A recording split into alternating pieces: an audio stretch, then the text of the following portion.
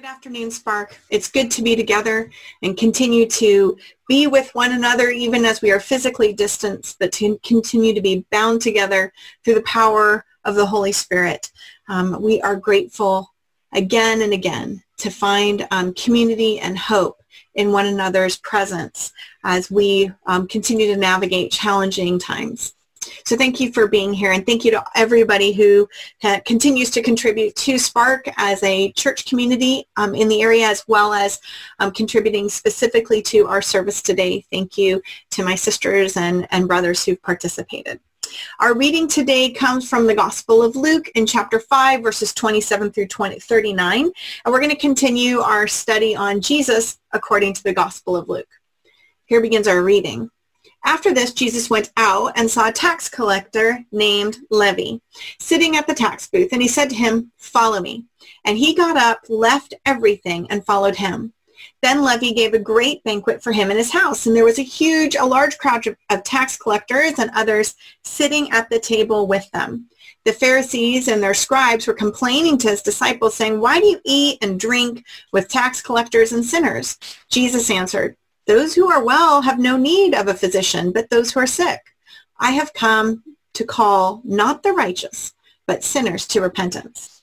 Then they said to him, "John's disciples, like the disciples of the Pharisees, frequently fast and pray, but your disciples eat and drink."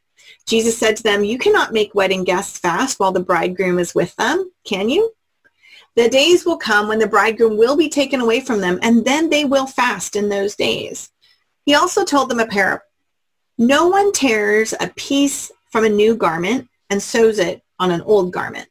Otherwise, the new will be torn, and the piece from the new will not match the old. And no one puts new wine into old wineskins. Otherwise, the new wine will burst the skins and will be spilled, and the skins will be destroyed. But new wine must be put into fresh wineskins. And no one, after drinking old wine, desires new wine, but says the old is good." There's the end of our reading. Our title this afternoon for our message is Jesus and Wineskins. So let's start to unpack this passage a little bit. First, we want to ask the question, who are the Pharisees?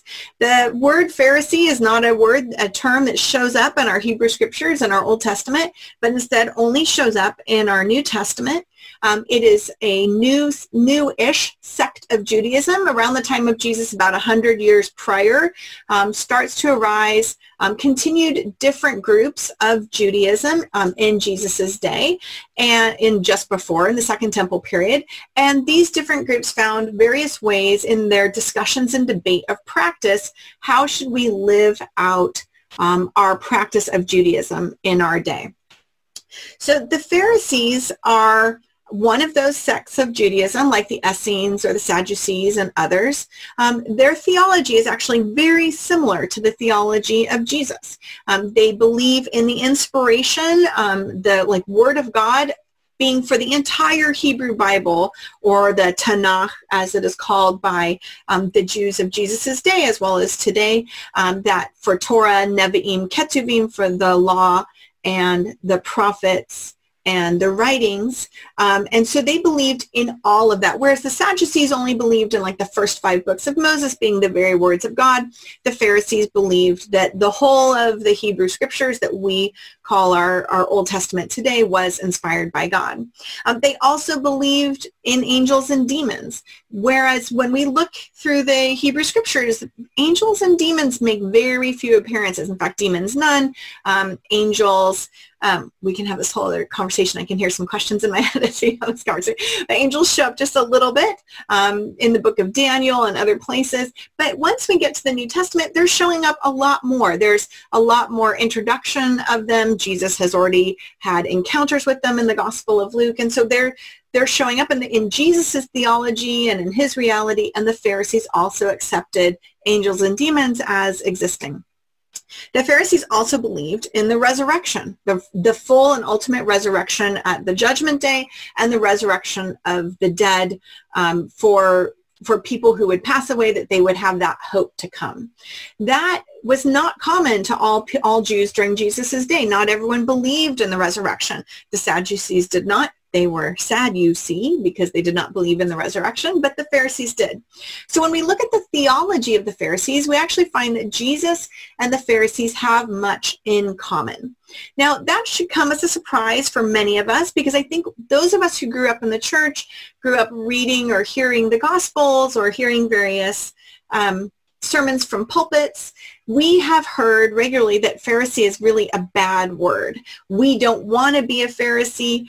People will say, don't be the Pharisees. And in fact, as you kind of look and see just Jesus and Pharisees, they are often painted as anti-Jesus, as evil, as terrible. There are books out for multiple books for Christians on how to not be a Pharisee, how to be more like Jesus, how to reject the Pharisees. And we don't really recognize how much Jesus actually had in common with Pharisees of his day. In fact, if we had to assign Jesus to a particular sect of Judaism or a movement of Judaism in his day, we would have to put him in the line and in the group with the Pharisees. He has most in common with them theologically, as well as really the Pharisees are bringing about the birth of rabbinic Judaism and the more formal rabbi-disciple model that is coming, that Jesus seems to also be participating in, with that high value and level for study.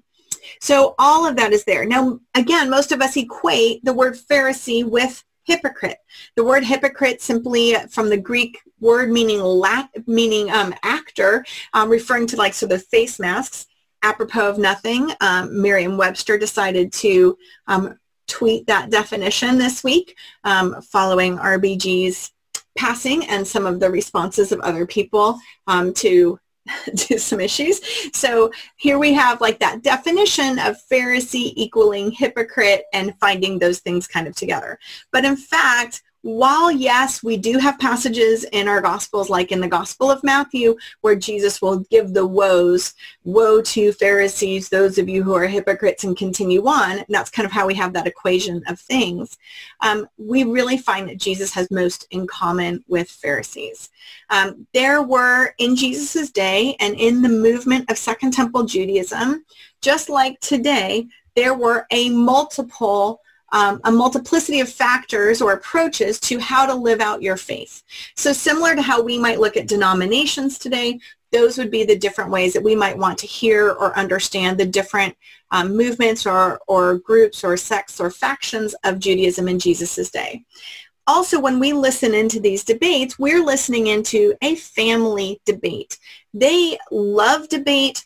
Highly value a wrestling and a study of the text. What we might hear in our cultural setting as antagonism or pushing is more heard as a deep love and concern and engagement with the text, an engagement with that teacher. The questioning and the wrestling for the sake of heaven is a high value within all of Judaism. And when we listen in, we hear contention. And I'm not saying that that's not there. For sure, there's contention, but I don't think we have to hear it with the same antagonism or malice that we might hear something like that in our own cultural experience.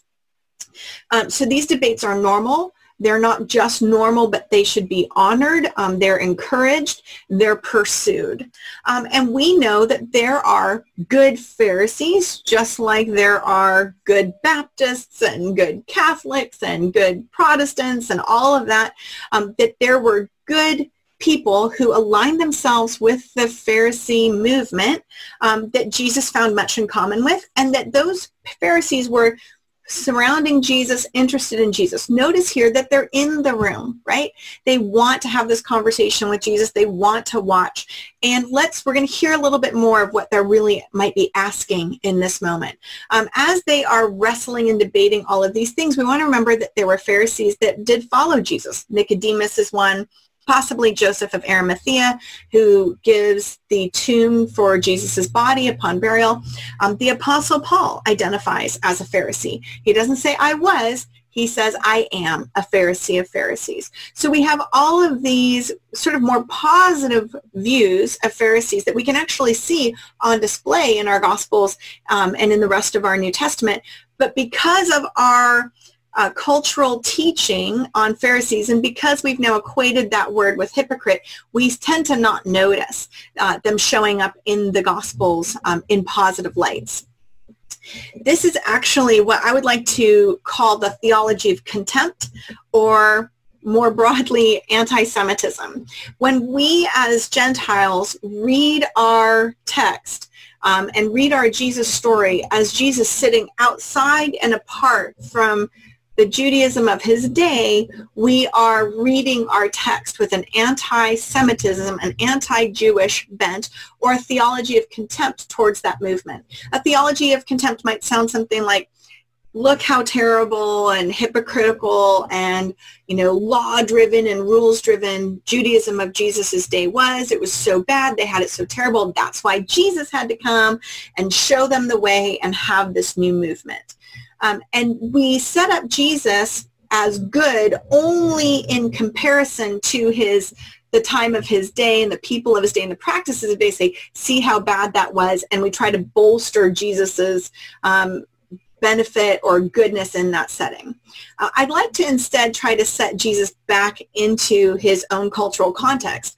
And I think that this matters, that when we read Jesus and we have these pictures that sort of show up in our mind, that we don't see Jesus as sitting apart, dressing differently, speaking differently, or studying differently in all those other ways. Although, of course, there are some important distinctions. All of this matters because we as the church, historically, our ancestors have contributed to anti-Semitism and anti-Semitism movements in all of history, whether coming through Europe or here in America. We as Christians have contributed in horrific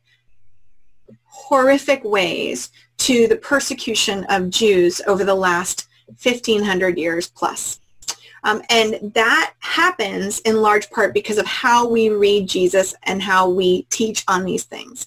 So at Spark, we do a lot of work to try to understand how to read Jesus as a first century Torah observant, kosher keeping Jew, because we believe that when we read Jesus well as in that historical cultural context, that will change how we treat our Jewish brothers and sisters today, and it would have been a significant benefit and corrected a lot of wrongs had the church done that historically.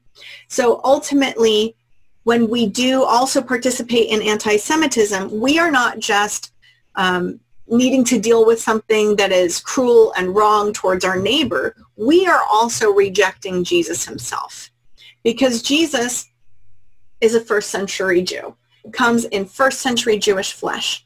And as N.T. Wright has said on multiple occasions, that if we want to take Jesus seriously, we need to take that first century Jewish flesh seriously, because that is how God chose to send Jesus into this world. Okay, so how do we combat anti-Semitism in our own personal reading? Well, we're going to repent. We're going to recognize our sin. We're going to recognize how we've contributed to pogroms and persecution in Europe and in America, and exclusion from our own narrative and story. We're going to repent of that. We're going to become aware of our bias. We're going to start to study the entire Bible in its original historical and cultural context to the best of our ability. And we're going to be careful about our translation choices when we go through here. Okay, so all of those things are deeply important as we pay attention to how we read through our text. So sorry to give you all of that unpacking of history, and there's much more to talk about with the Pharisees, but I think that we owe them a great debt, and we should be deeply grateful for the ways in which they preserved texts and pursued the Torah observant lifestyle, because that is what Jesus is born into. And as we followers of Jesus believe that he was without sin, that he also observed all of the commandments and laws that God had brought forth, fulfilling them perfectly. Okay, so what is Jesus then saying to them when he says, no one puts a new patch on an old garment and no one fills old wineskins with new wine? What is happening here? Well, let's remember what's been occurring in our weeks before with Sydney wonderfully preaching for us, and Omer and Kevin and others. We are part of a story where Jesus has been showing up and in unlikely settings calling fishermen to come and be his disciples, showing up to Nazareth and saying, hey, guess what? This beautiful prophecy of Isaiah is fulfilled in your hearing. And everyone's like, woohoo, yay, we're so excited. And then he says, yeah, but not to you, but to Gentiles. And people get pretty upset about that message. And we've heard over and over again, even with Omer talking last week and teaching about how the disabled are now being centered in this narrative. People who used to be pushed and marginalized to the outside are being brought and centered inside. So all of that's been coming. And now even in this place, we have a story of a tax collector who has been called. And as you've noted throughout our readings, and as you can note in other Gospels, the words tax collectors and sinners are sort of almost always brought together in parallel in those moments. Tax collector, sinner, right? Tax collectors do not have a great reputation. And you'll recall that they did show up at John's baptism at the Jordan River, and they also were asking to repent, to change their ways, and to find another way. And John says, don't collect more than you're required to, right? So all of these tax collectors we don't have a great reputation for them, and Jesus has just called Levi to come and be part of his disciples, to be part of his movement, one of his disciples, and now he's having a banquet. He's eating, oh my goodness, in Levi's house. I mean, what are we doing here? And so the Pharisees show up in this moment, and they're like, why do you guys eat and drink with sinners? What are you doing? Why are you eating and drinking with a tax collector? Why are you eating and drinking with a sinner? How is this working? And so Jesus gives them an answer. And the answer is not only that I have come to call the sick and not the righteous, which is actually a compliment to the Pharisee, right? I'm not working on calling you.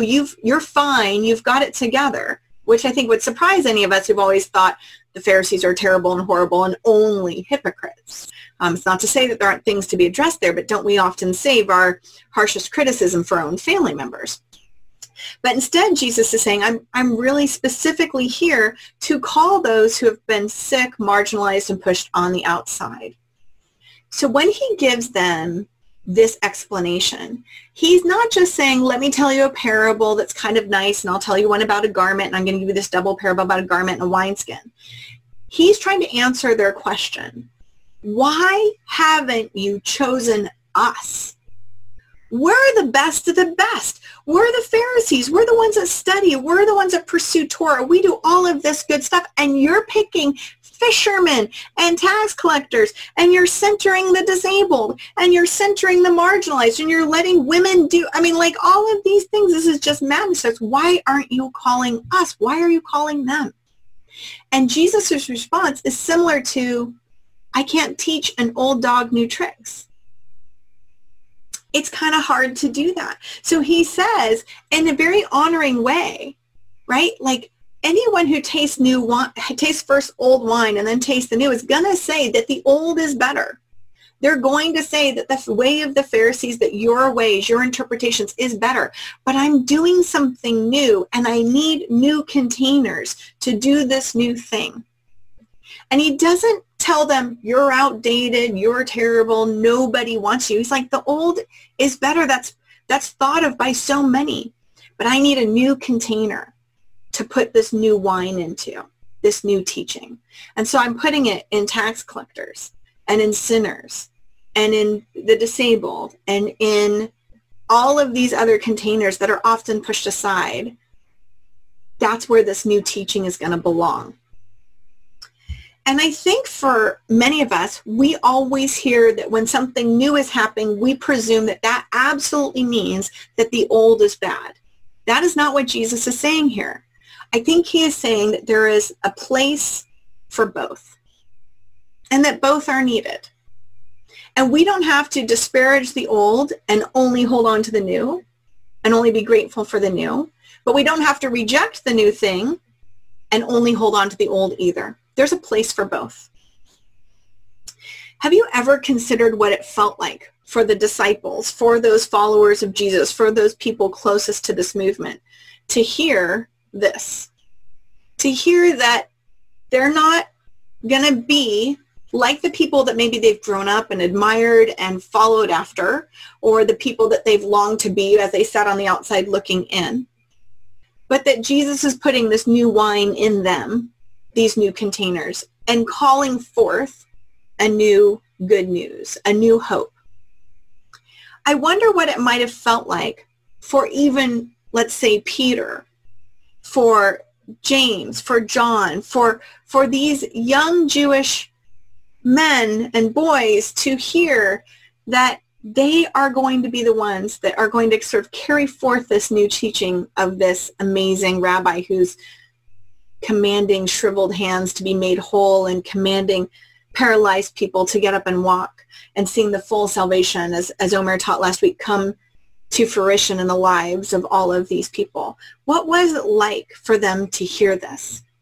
I think so many of us have found ourselves in these days with very complicated relationships with our own religious roots. If we grew up in the church, or we grew up in evangelicalism or different movements, we might also find ourselves looking back towards our history or where we've grown up and trying to say, I don't want to be part of that anymore. I want to do something new, or I just need to reject that entirely. A lot of us have used the framework of like a deconstruction of our faith in this process. And we've also, maybe many of us, recognized ourselves on the side of the Pharisees, looking out at the new thing, maybe at various points in our own journey, and thinking, I don't know if that should be the new thing. I don't know if that's the way that we should go. I think I like this way here, and I'm not sure that I'm ready to push forward. You know, at Spark, many of us have already found ourselves, voted off that island. We've already found ourselves sort of pushed out of that community that maybe we grew up in, or our family values, or whatever of our origin. And we've maybe tried to either deal with our anger or our frustration at what we've been taught as we push into the new, or maybe we've been dealing with a lot of hurt as we feel that we've been pushed out or rejected. These are hard moments in our church history, in our nation history, not Spark specifically, although yes, Spark too, we're in the middle of the pandemic and things are challenging and hard. But I want you to know that I think and I hope that we can be part of the new thing, that we can find ourselves, if we're the old dog that doesn't want to learn the new trick, that we can look to those coming up in our generations and communities, to the young people, to our college students, our high school students, even the youngest among us, and ask them and learn from them and lean in to the new thing Jesus is doing. And that we can also still reach and say to those of us who've been walking this journey with Jesus longer and who've seen more that we've seen, continue to teach us about the thing that God has done and what you see in wisdom that God is continuing to do. And I'm hopeful and prayerful that we might see ways in which these ways can come together in the person of Christ, that we don't have to disdain the old. We don't have to reject everything that brought us to this moment, everything that we've come from, as we deal with frustrations or hypocrisy or whatever that we see. We can be grateful for all that made us and brought us to this point, even as we are deeply grateful for the new wine too. We've talked many times at Spark that this kind of means that we're going to live on the edge of the inside. And as Richard Rohr has taught us, that people on the edge of the inside are free from the central seductions of the inside, but we're also free to hear its core message in very new and creative ways. It doesn't mean that we're rejecting the old and accepting only the new. It means that we are trying to live on the margins, where Jesus welcomes all and brings all and centers all into his ministry, that we might continue to have ears that hear both the old wine and the new. So, in light of all of that good news, will you help join me now as we move to the table fellowship of Christ, where just as Christ does in the Gospels time and time again, all are welcomed. All come and sit at this table, tax collectors, sinners, and Pharisees, and the religious and those that have the gajillions of degrees and all those that have so very little, all of us together invited to this table. So if you're able, you can grab your elements of communion now, your juice or your wine and your bread, and we'll commune together. For in the night in which he was betrayed, our Lord Jesus took the bread, blessed and broke it, giving it to his disciples, saying, "Take, eat. This is my body given for you. Do this in remembrance of me." And likewise, after supper, he took the cup, gave thanks, and gave it to them, saying, "Drink this, all of you. This is my blood of the new covenant, which is shed for you and for many for the forgiveness of sins. Do this as often as you drink it in remembrance of me." All are welcome at this table.